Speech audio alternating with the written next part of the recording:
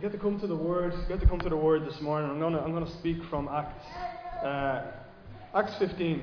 And you know, like the more I preach, there's often just this real challenge at times in writing sermons, just to I don't know if after a while, right? I've been a pastor for a while. You gave me a page of scripture, I can probably write a sermon from it, right? I can just tell you what it says, can figure it out, can do the exegesis, can do the work, can give you the context, tell you what it means in time. You can do the ABCs of it and write a sermon.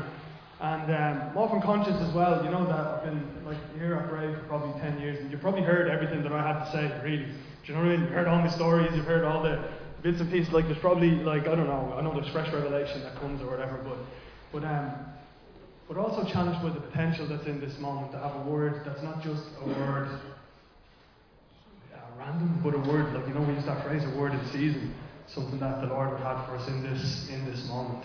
And I was glad as I came to writing this week that I've had this phrase in me. It's come out a couple of times over the past couple of weeks as I've been praying. You know, we meet as elders to pray on Friday mornings for you. We meet early in the morning before work, and we're praying for you guys. And I meet with a group of other pastors to pray for each other and the decisions we're facing. And a few times as I've been praying, this phrase just came out of my mouth. You know, it says in Scripture somewhere, I didn't know where it said it, but it says, it seemed good to us and to the Holy Spirit, right? When it came to making these decisions, when it came to that we would have this ability to be able to say, well, this decision seems good to us and also to the Holy Spirit.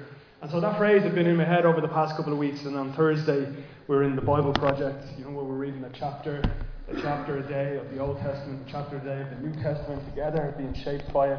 And we're in Acts 15, and Acts 15 is where that verse is, where it comes out and says, it seems good to us and to the Holy Spirit. And Thursday happened to be the day that I was also writing the sermon, so that's when the writing came up, so it seemed good to me and to the Holy Spirit that I should speak on Acts 15 on that verse, see what the Lord would say to us in and through it. So let me pray before we come to it. So Father, we're going to come to your word, and we recognize it as that this is your word.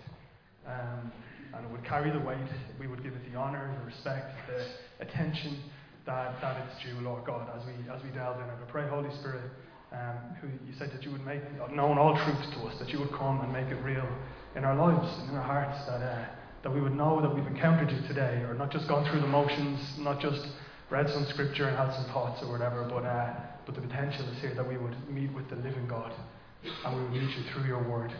So I ask that would happen, Lord God. Holy Spirit, would you come in this place?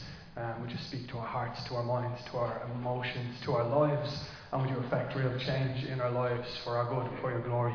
In Jesus' name. Amen. Okay, so that phrase, it seemed good to us and to the Holy Spirit. I don't know, in my life, I would love to be able to just say that. We face decisions, large, small, just throughout life. Like to be able to say like that where we're at right now, whatever decisions you're making in regards to like relationships, jobs, families, careers, those kind of things, the big things and the incidental things, the day after day, to know what would it be like to have the confidence to say that I think this is what God is saying. You know, that it seems good to us and to the Holy Spirit. So it seems good decision to me. But also, it's big to be able to say that this also seems like a good decision to God. It speaks of a knowing of him, a revelation of his heart, to be able to say it. And so I'm going to read from Acts 15, where that scripture appears. To set the context, right, this passage is like the apex of like this argument that's been unfolding for a while, as we've read in Acts. So Paul and a group of the guys, and even Peter have been involved in it, but they've been out preaching. Paul is in a place called Antioch, which is in Turkey, and there's a group of Christians there, but they don't come from a Jewish background. Up to that point, most of the Christians, the believers, all of Jesus' disciples were Jewish people. Jesus was Jewish himself. All of the early believers had been Jewish, and assumed like this Christianity is a new perspective on our Judaism, which it is, right? But then these Gentiles had got saved. Gentiles meaning people who aren't Christian, and the Holy Spirit had been poured out on them, and they're trying to figure out what does the mix look like of all these Jewish traditions, and now these people who aren't Jewish at all, who've just been saved. And so Paul is preaching in Antioch, and a group of Christians emerge there as they're saved, and then some Jews come from Jerusalem and they try and tell the new believers that you need to be circumcised, you need to follow this law or that law of Moses. And so the early church are left with trying to figure out how do we do this? How do we navigate this? What happens? So Paul travels back to Jerusalem, to where Peter and James and some of the other disciples are, where the church is established. And they travel there to kind of hash it out, to figure out what's going to happen. They call it the Council of Jerusalem, right? The church figuring out what it looks like for these Gentile believers to also be a part of this thing. And so in Acts 15 we have the story of what happened there. And I'm going to read it all out actually. I'm going to read out from verse 7 through to like verse 32 or something, which is a lot of scripture. But I don't want to skip over any of it, and you'll hear me say repeatedly, the Word of God is the Word of God. My voice is trying to add or help explain it maybe, but we want to give it its proper place. And as we listen, towards the end of it, we have that phrase, it seemed good to us and the Holy Spirit, in a big decision, yeah? A decision that affects us today as Gentile people who are Christians.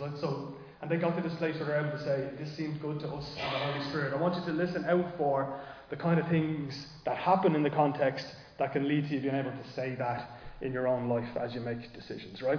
So, here we go. From verse 7, it said, "And after there had been much debate, Peter stood up and said to them, 'Brothers, you know that in the early days God made a choice among you, that by my mouth the Gentiles should hear the word of the gospel and believe. And God, who knows the heart, bore witness to them by giving them the Holy Spirit, just as he did to us. And he made no distinction between us and them, having cleansed their hearts by faith. Now, therefore, why are you putting God to the test by placing a yoke on the neck of the disciples that neither our fathers nor we have been able to bear? But we believe that we will be saved through the grace of the Lord Jesus, just as they will.' And all the assembly fell silent. And they listened to Barnabas and Paul as they related what signs and wonders God had done through them among the Gentiles. After this finished speaking, James replied, 'Brothers, listen to me. Simeon has related how God first visited the Gentiles to take from them a people for his name. And with this, the words of the prophets agree, just as it's written, "After this I will return and I will rebuild the tent of David that has fallen. I will rebuild its ruins and I will restore it, that the remnant of mankind may seek the Lord, and all the Gentiles who are called by my name, says the Lord, who makes these things known from of old.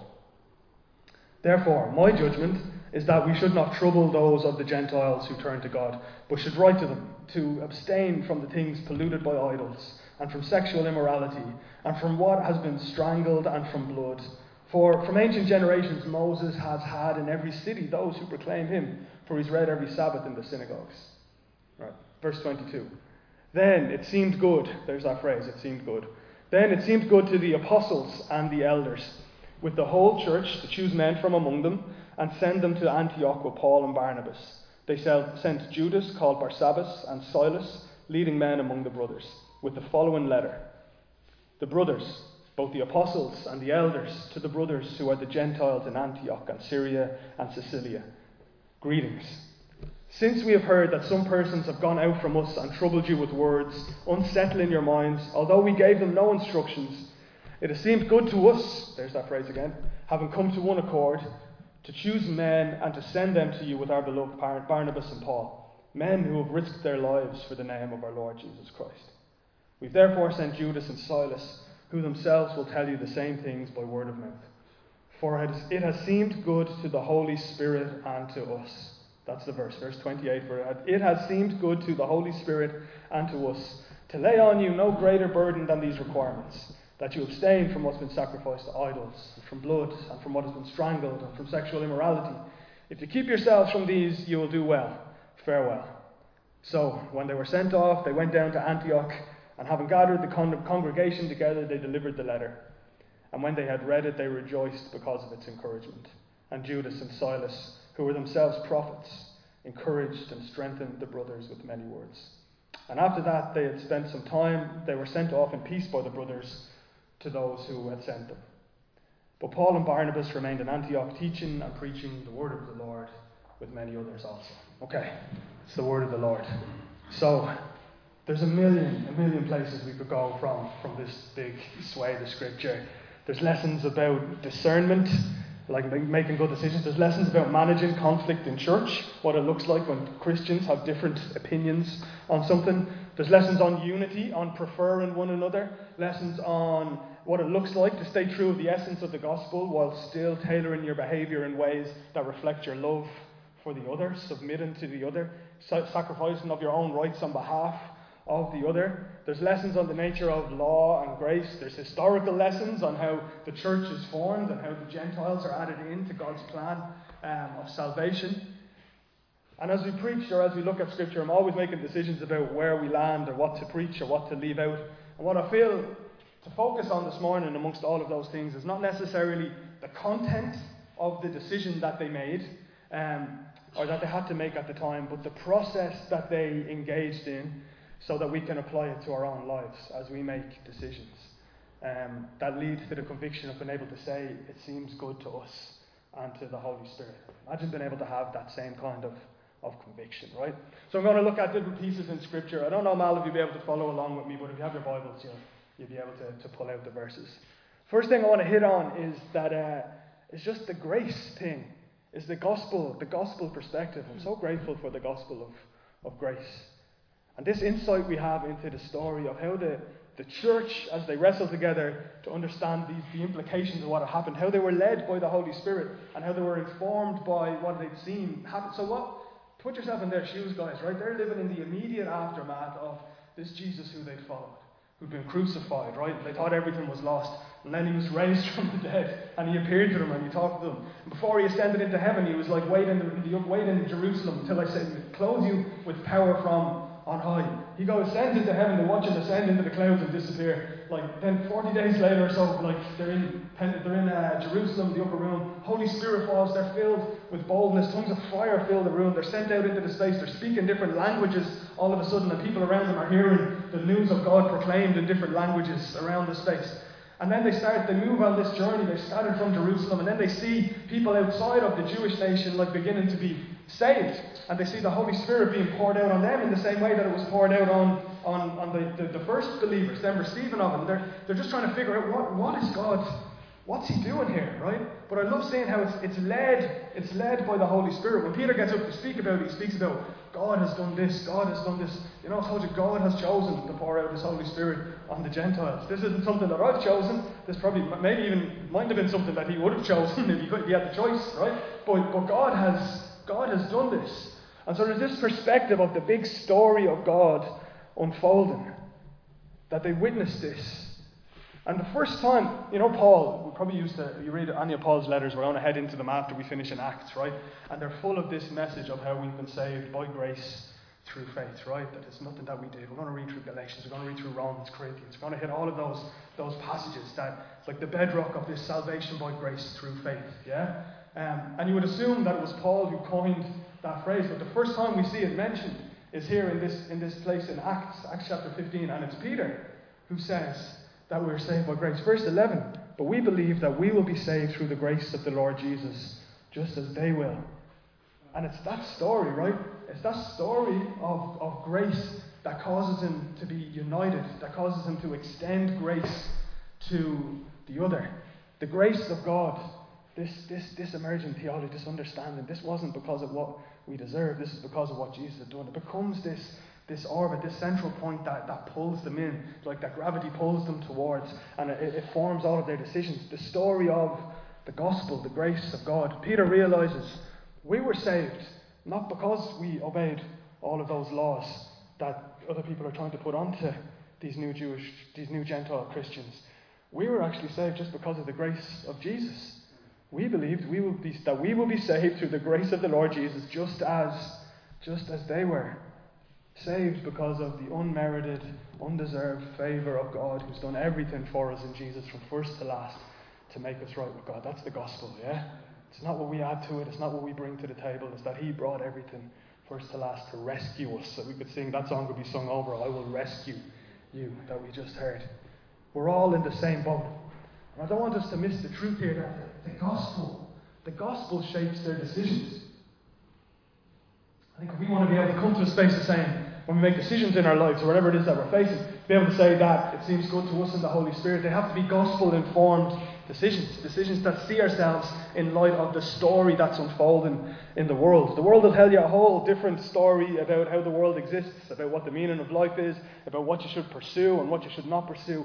But if we want to be in line with the Holy Spirit, we need to surrender to this truth of this story that unfolds from Genesis to Revelation, that we find ourselves in the middle of right now. It tells the truth of a world created by God out of love for relationship with us, that it was broken because of sin, but that He's done everything to put it right. And we find ourselves in the middle of that, receiving grace. And there's two ways that it happens. One is that when we can act in terms of grace, but the way that the church is supposed to be formed, right? We have our loves up there, and it starts with we are loved by God. See, we don't flow into any of the other things to love the Lord, to love our neighbours, to love one another. We don't flow into any of them unless we're first loved by God. We don't extend grace, church, unless you've known grace. We don't forgive unless we've been forgiven. It's the cause and effect of the gospel. This stuff initiates with God and His story, His posture of reaching out towards us. And all we have to do is live in response to that. It's the worshipful response of being exposed to the love of God. I'll go and love. Being exposed to the forgiveness of God. Now all of a sudden the things I have to forgive feels tiny. Being exposed to the mercy and the grace of God. And I go out and I practice mercy and I try and reflect His grace to the world. So Peter's been informed by this grace and he multiplies it. And in our own lives, I just encourage you, our problems, right? It's one of my favourite worship songs. We sang it at our wedding. It's like, when I look into your holiness, when I gaze into your loveliness, and here's the line, right? Is when all things that surround me become shadows in the light of you. Right? There's this space, guys, that happens in worship, it happens in the Word, it happens in fellowship and community, it happens wherever God is glorified, that we begin to see our problems and our decisions that we think are this big. But our eyes are lifted up again and we see how big God is. And all those things that surround us just become shadows in His light. Yeah? All of a sudden they're not as big. All of a sudden they're not as hard. All of a sudden they're not as difficult in exposure to like how great, how big, how huge He is.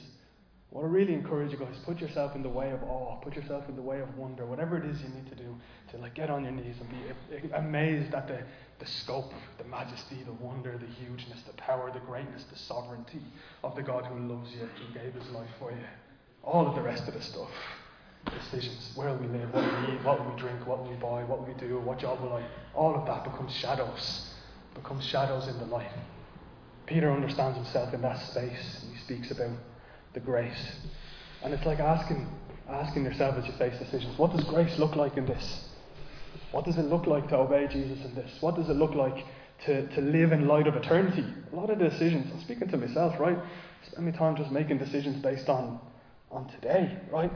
Look, Jesus says, don't store up for yourself treasures on earth, but like store up treasures in eternity, living with an eternal perspective, remembering this story that you're immersed in. That's the first point. That's where they come to in this. They're remembering we live in this age of grace, right? So that has to inform what decision we make. I mean, people used to wear those "What would Jesus do" bracelets. Oh, maybe a bit corny or something, but genius of just a reminder of surrender. What would you do, Lord? What do you do when my boss is freaking out at me? What would you do in response? What do you do? What would you do in the world right now? What would you do in my neighbour's lives? What would you do in my family? Just having that reminder in front of us, and entering into awe of Jesus via worship, right? So that's the first point. Remember the big story that you're in. If you're feeling like overwhelmed by the sight of your problems, get into the space where all things that surround you become shadows in the light of Him, right? Because He's greater than all of those things. Worship, the Word, fellowship, they're all tools, they're all means by which we enter into that revelation, that understanding of who God is, and everything else is seen in the perspective of that, right? The second, there's a couple of other things that I want to look at. I think even the fact, right, that Paul goes to Jerusalem, like there's this lesson around community, around communal discernment, around what it means to be the body of Christ as we live our lives together making decisions. Paul doesn't just write off the guys in Jerusalem, they don't get it, God has revealed to me something else, I'm going to do my own thing. There's this pursuit of unity. There's this pursuit of recognizing that we need one another, that we're one body. And so he leans into the controversy. Do you know what I mean? He moves towards Jerusalem, and they go and they speak. And it opens up with, verse 7 says, after much debate. Right? So I'm trying to get us to the space where can we say we know this seems good to us in the Holy Spirit, whatever the decision is that you're facing. What they did is they got together and they talked about it. After much debate, it was a communal thing that helped them to discern the will of God. It wasn't a one-person solo mission. Well, I'm just going to ask Peter because he seems to be the leader amongst us. It's like after much debate, it says before, the apostles and the elders and the church were together. So the whole body discussed this thing, which is so compelling to me, right? I know in some ways we're shaped in this way that all of you sit there and look at me and I tell you something that maybe you're supposed to believe, right? But the way we see it happening in the early church, these guys got together, and after much debate, they talked through this stuff. They thrashed it out. What do you think? What do you think? What's your experience? What's God said to you about it? What do you believe this means? And they talked around it.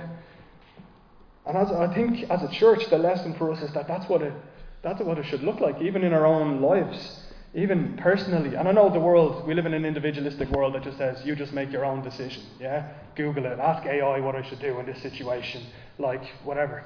But the Bible paints a picture of a community that you're saved into a body, saved into a family of people who will love you and walk with you. To the extent that as we figure out what we're meant to do together or what you're meant to do in your life, you're not alone in that. And you don't just also have the Lord, and the means by which, or one of the ways in which you have the Lord in making those decisions, is your brothers and sisters in Christ who'll walk with you, who'll pray with you, who'll give you counsel, who'll open your eyes to the bigness of what God is saying. That there's a necessity to be in relationship with one another. As we think about how we respond to the things that are happening in the world, that we're not just in a vacuum doing that. It's not just you and your capacity to Google figuring out how I understand this, but communally, together, we're supposed to be discerning the will of God, how He would be shaping us in the midst of the times that we live in. Wisdom, I think, guys, I'm coming to believe. And if it could be the other way, I'd like it to be the other way, right? Because I like my own company, right? But wisdom is communally discerned. Yeah? It's a community thing that the Holy Spirit is present amongst His church as we discern things. So there's wisdom in the counsel of people who love you, and a key element of discernment is discussion, is debate. So what do? They talk to one another. So practically speaking, I'd say talk through your decisions with other Christians, with people who love you, who are going to walk with you. Care about one another's lives, carry each other's burdens. We're commanded to do that, not just suggested, yeah? We have home churches. Home churches are the perfect space. If you're not in one, please get in one. That's the space where there's discussion. That's the space where there's intimacy. That's the space where you get to know each other over a prolonged period of time, can walk with each other and talk with each other, overlap our lives, discuss what we're facing, with the awareness that God is present in those situations. God is present as we discuss, as we make decisions. So there's that, right? That idea of the discussing things with one another. And then we see Peter sharing testimony, right? Just these elements. I'm just trying to help us see the elements that help them get to that place where there's a confidence. We're in the middle of what God wants here. So there's testimony, right? Peter gets up and he shares his story. Back in Acts 10, Peter had this revelation of the Gentiles being added to the body. And then he shares his testimony. He's like, guys, we've seen it. We've seen it with our own eyes. I've seen it. Like people, the same Holy Spirit who fell on us has fallen on these Gentiles. We're sharing the story of God, of what's happening. And then it says they listened to Paul and Barnabas tell the story from Antioch. And they came back with all these stories, I'm sure, of God moving in this space amongst the people who knew nothing of Him, and them coming to know Him. The point I'm trying to make is that their experience, right? So Peter's, Paul's, Barnabas', they shared the stories of what God was doing. It has a key role to play in the discernment of the group. Peter draws from his life experience, from what he's seen God doing, and helps other people understand the perspective of God. And I think where that hits for me is that for you to know that you have experience that your brothers and sisters need as they go about living this life. And they have experience that you need as we go about it. That there's power in testimony, guys. There's power in the hard-won understanding, the hard-won revelation, that you guys have had as you've gone through the darkest of times, as you've gone through the highest of times, as you've persevered in the Lord, that He didn't just do that for you, He did that for others, that your testimony is going to impact, who are going to face into the same things that you've faced. We need to be good at sharing the stories of God. We'll be on the elders meeting, like this Friday mornings, and come in, like the other week came now, it's an early morning meeting, right? It's like waking up earlier to do it before we go to work or whatever. And but we'd be sharing stories of what's happened that week in the context of home church or in like life and ministry and whatever. And we were sharing last week, and I was like, yeah, good, I'm still half asleep. And then it just dawned on me, right? Like it just hit me. If I was to relate the stories to you, they're like every bit as incredible as anything we've read in Acts. Guys, God is on the move.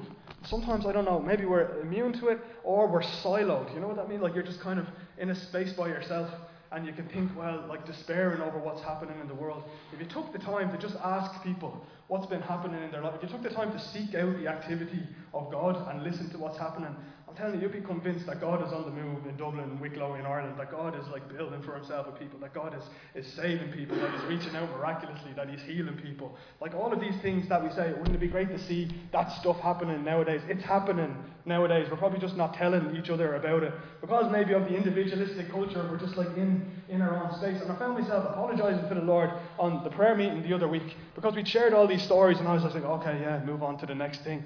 But they're like miraculous. I'm like, wait a minute. If we were just based on the evidence of what happens in the space of a week, if you're to share the stories that are going around, it's absolutely incredible. God is moving. And how do we discern what the Holy Spirit is doing? See, if we're just off living life individualistically and we're not sharing those stories, we're not hearing the encouragement, we're not aware of what's going on, we can just be, I don't know, fooled into thinking that God isn't moving, or that our prayers are bouncing off like ceilings, or that nothing is happening. And the same happens in your own life as well, right? That you're growing in the Lord, and I say it repeatedly in people, but it needs somebody else from the outside to look in and see and point out that goodness. Sometimes we don't see the growth that's happening in our own lives, or our own biggest critics. Someone else to see the story of God unfolding in your life and say, man, I know you, like 6 months ago you wouldn't have talked like that. A year ago you wouldn't have talked like that. Can you see what the Lord is doing in your life? We can be immune to it because we have this incremental growth. Like someone who doesn't see Penny in 3 or 4 months and all of a sudden she's a foot taller, right? But you might notice it day after day because you're not aware of it. We need spaces to share the stories of God. And as the church listened, I can just hear them saying, like, I can just see, even if there was anyone even against the idea of the Gentiles even becoming Christians, if there was any kind of like people who were like on the outside of it, or like, well, no, look, we've always had this religion, we've always had this truth, it's been revealed to us over thousands of years, it's what sets us apart. Like, you can just see it being broken down as the story is unfolding of, no, look, here's what, yeah, maybe that's the case, right, how it's been, but here is what God is doing. It's undeniable. The Holy Spirit's been poured out on these people, right, by the same grace. They're coming to understand, like, they're being saved. Like, the story of God and what God is doing in the now, I think, has to shape our decision making, the way that we go about life. And I know it's difficult in this world. We live in consumeristic, materialistic, individualistic, neoliberal Ireland, right, which will tell you to live in one certain way, which doesn't involve this kind of communal living and expecting the way God is doing. But you're citizens of the kingdom of God. Yeah? This might be the space you live in, but your citizenship is of heaven. And the third way, just getting towards the end now, right? So you've got this aspect, the big story that they're in. You've got this sharing testimony of what's happening. And then James pipes up. And James like, listen to me, brothers, right? He's like, what's happening now? He realizes, he's the first one to realize. He quotes from Amos 9. He's like, he quotes this scripture, which was like a prophecy to the Jews, like that, this remnant of David, like that there'd be a seeking of the Lord by the Gentiles outside. And James realizes, lads, we're living in this space right now. We're living in what God said was going to happen. So you see scripture now aligned. So it's not just a sense of what's happening out there. It's not just a big story, but it's like this is lining up with what the Bible tells us is going to happen. Like in people of scripture, the Holy Spirit in that moment brought that scripture, I'm sure, to James' mind to be like, this is the unfolding of it. We have it back up from reading what God has revealed in His Word, which is infallible, immutable. Yeah, like that. This thing informs what we're going to believe, and so he quotes from it. Again, another voice in the community. We've had testimonies. We've had that a debate amongst people. Now here's the voice of maybe the teacher in the community. Yeah, look, what about the Word? Remember the Word says this. And all of that together, right? Discussion, testimony, the gospel, scripture, all lived out in the context of community and enabled by the Holy Spirit, leads them to be able to say, I'm convinced, leads them to be able to say that this decision seems good to us and to the Holy Spirit. I don't think that it was one, if we took just that verse in isolation, we might think that it was one moment of revelation by some super spiritual person who realised the Holy Spirit is saying this in this minute. But I think what we're seeing happening is people immersed in the rhythms and practices of life that mark them as Christians, live in community, debating one another, sharing testimony in Scripture together, in the Word together. We know they're devoted to prayer together as well, though it's not explicitly mentioned here, right? We know that's a pattern that they're in. That all of that combined is how the Holy Spirit works. He works in the debate, and He works in the sharing of testimony, and He works in the sharing of the Word and makes it come alive, and He works in the fellowship that's committed together. There's this immersion in the story. And they're being led by the Holy Spirit as they engage in these spiritual pursuits. So in verse 22, it's like it says, it seemed good to us apostles and the elders with the whole church, right? So they're writing to the guys and they're like, it seemed good to us, the apostles, the elders, and the whole church. So they're speaking of unity. They're saying, we've reached this decision together, right? And then later, verse 25, it says, it seemed good to us, having come of one accord, right? So meaning we've come to this conclusion together, this fellowship, we've got a good decision. So it seemed good to us, the apostles, the elders, it seemed good to us, having come of one accord. And then by verse 29, or verse 28, they're able to say, it seems good to us and to the Holy Spirit. That all of those things combine for them to be convinced that this is the way that God is leading us. It's a huge thing to be able to say that we believe that as we make decisions, they're led by the Holy Spirit. What I feel the Lord would have put on your heart, or have put on my heart to share with you is, immerse yourself in the kind of space that gives you that confidence when you need it to make those decisions. Don't wait until there's a decision to be made and then be like, well, now I need to get into the Word, I need to get into Scripture, I need to get into community, I need to get into whatever.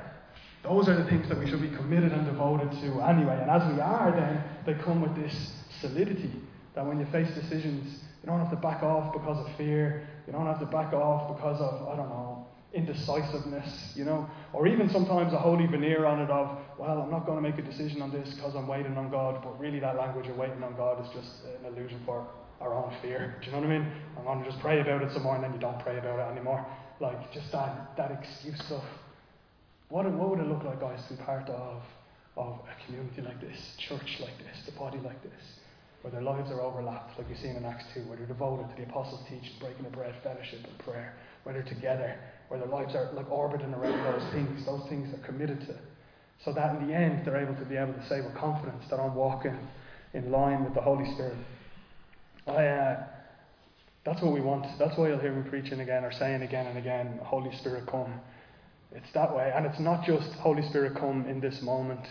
I mean, Holy Spirit come in the determination for me to pursue community, fellowship, the Word, testimony on Monday morning and Monday afternoon and Tuesday evening and Wednesday morning, for me to be my life to be connected with other people, for me to be obedient to that. When I became an elder of the church at 23, right, a young elder, which is like a contradiction in terms anyway, right. Well, I was only 23, and probably because he knew I would need it, my dad gave me this Bible verse, where it's from Proverbs 3:6. He's like, Rob, just remember this and you won't go far wrong. He's like, trust in the Lord with all your heart, lean not on your own understanding, in all your ways acknowledge Him and He'll make your path straight, right? And it's stayed with me, right? It's like, trust in the Lord. I have a tendency to rely on my own understanding, scrap that.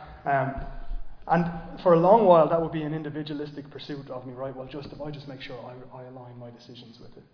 But it says, in all your ways acknowledge Him, or another way is translation, in all your ways submit to Him. Means me submitting to the ways of God. And the ways of God are those kind of things. Fellowship, being in the Word together, communal decision, like these things that rally against what the world is going to say, individualistic, you do you, come to this space, hear what you hear on Sunday morning, then you go and apply it to your life in isolation. Instead, He calls us into community, to loving one another, that we be known by our love for one another. And I know it's costly, and I know there's a world that shouts the opposite at us. And it's like, but again and again, I know I feel like a broken record, right? But I just need to just keep repeating it again and again. God has called you and I to live as one body. To live, like, that's the analogy. To be together. To not just now, well, Rob said something good, now I'll have a way to discern what my job prospects are, or should I go into this relationship or end this relationship or whatever. But instead, hear me saying, what I'm trying to say is we should be immersed in the kind of practices that these guys were immersed in out of response to what God has done for us. And in that way then we can be convinced, or we can have the voice of other people, we can have the communal understanding. I'm convinced, you've heard me say it before, and again, broken record, but I'm convinced the reason why the Holy Spirit gives different gifts to different people as He determines is so that you need one another. He doesn't give them all to Sean so that Sean only needs Sean. He gives some gift to Sean, he gives another gift to Rob, so Rob needs Sean and Sean needs Rob. It's like in everything you read in Scripture, you just see this desire of God to connect us together, that we be able to walk in that those rhythms and relationships are formative in our lives, and they come out when we need them, that our lives are intertwined and overlapping.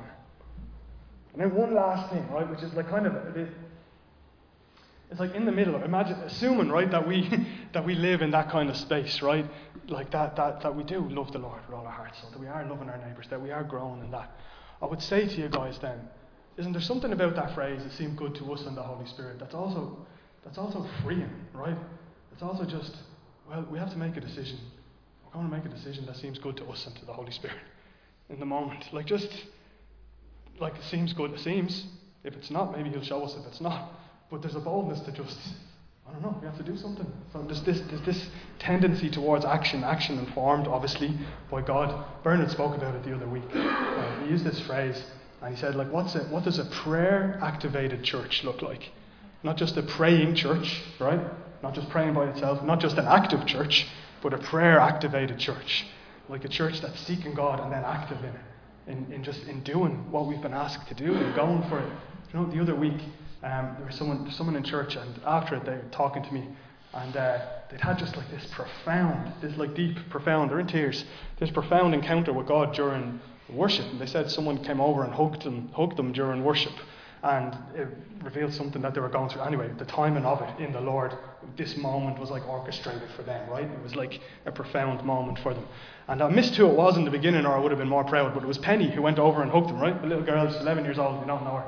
And after I asked Penny, I'm like, why did you go over and hug that person during worship? And she I looked and saw they were upset. I said, then I asked the Lord, should I go over and hug them? And then I did, right? And then I was expecting to hear back, the Lord said to you, you should. So I was like, when you asked the Lord, what did He say? She goes, He didn't say anything, so I just went. Right? But it's informed, it seemed good to us and to the Holy Spirit, right? We'd be waiting, could have been paralysed by fear, waiting for some moment where God says it. Instead He's saying, I've made you, I know you, you know my heart, you know how if I was Jesus, I would be moved towards that person right now. What she knows of God just caused her to just go and do it. I'd spent, 2 days writing a sermon that week, and it wasn't the sermon that spoke to the person. It was Penny going over and hugging her in that moment. Just do it, guys. It's like, yeah, there's spaces we need to get into where we're more committed, that we can be confident in that. I'm not talking about being flippant in things either, right? But if you know the Lord's heart is on something, just do it. Just go for it. It's freeing. It seems good to us and to the Holy Spirit. And the Holy Spirit can do something with that moment that's more profound than we could even imagine. Be breakthrough moments, yeah.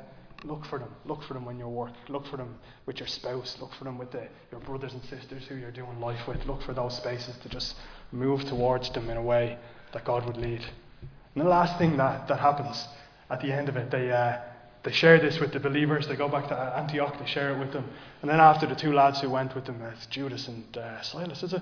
It says they were prophets. And you see the Holy Spirit just confirming with encouraging words that come in the moment. That gift of the Holy Spirit that's evident in those brothers being there are with them, and they encourage the believers. Where do we land? We land, I suppose, like we always do, by saying, "Come, Holy Spirit." By saying, in the things that we've talked about today, if there was conviction of the Holy Spirit to be like, I want you deeper in community. I don't want you keeping your story to yourself. I want you to share. I want you to be committed to other people. I want you to grow in your understanding. You know, I was talking about that perspective of like the awe of God, and you're like, I haven't been in that space in a while. I want you to pursue that. Whatever that is that the Holy Spirit is saying to you, I'll just say to you, go after it. If it seems good to you and to the Holy Spirit, like do it. Activate it. Go after it. Would you stand with me and I'll close this in prayer.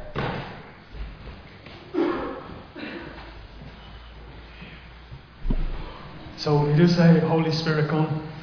And do say that, Lord God, I don't just trust on the words of man or just lessons from the lives of people, but we trust in the power of your word to do what it says. Just your word is such a compelling picture of who we are as your beloved people, as your ambassadors, Lord God. And I pray that the fullness of that will begin to permeate our lives, Lord.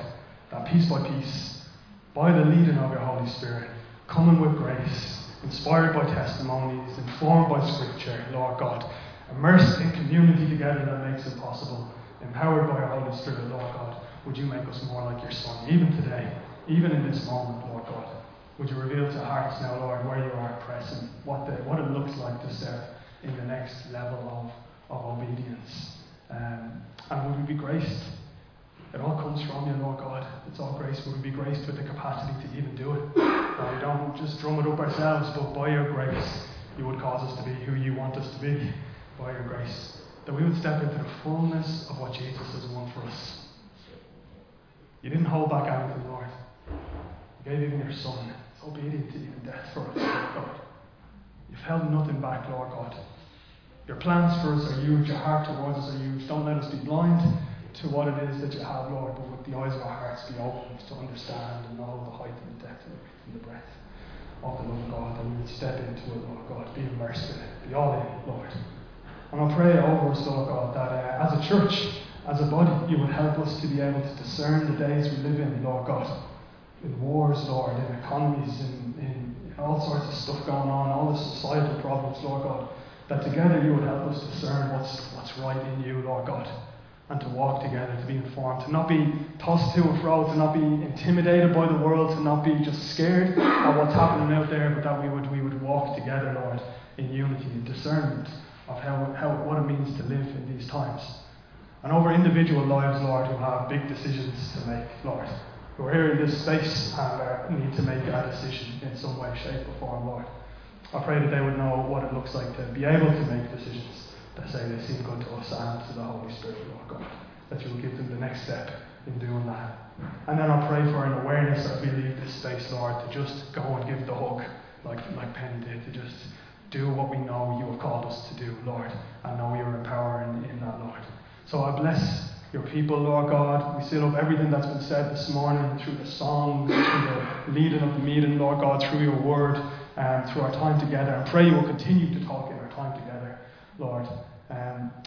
We ask, Lord God, that no seeds that you want to form fruit, Lord, would just fall to the ground and be washed away, Lord. But it would produce, Lord, and yield, Lord, 20-fold, 100-fold, 1,000-fold, Lord, for your glory, Lord. We seal it up, Lord God, to speak against the voices that come in after we leave this space in the world, Lord, that will tell us something different, Lord. I pray that you said that your sheep know your voice. And I pray that we would know your voice, Lord, day after day, leading us from one degree of glory to another until we go to be with you. So I bless your people. I say that the Lord is going to bless you and he'll keep you and he'll cause his face to shine upon you and he's gracious to you and he'll lift up his countenance upon you and he'll give you his peace. In Jesus' name. Amen.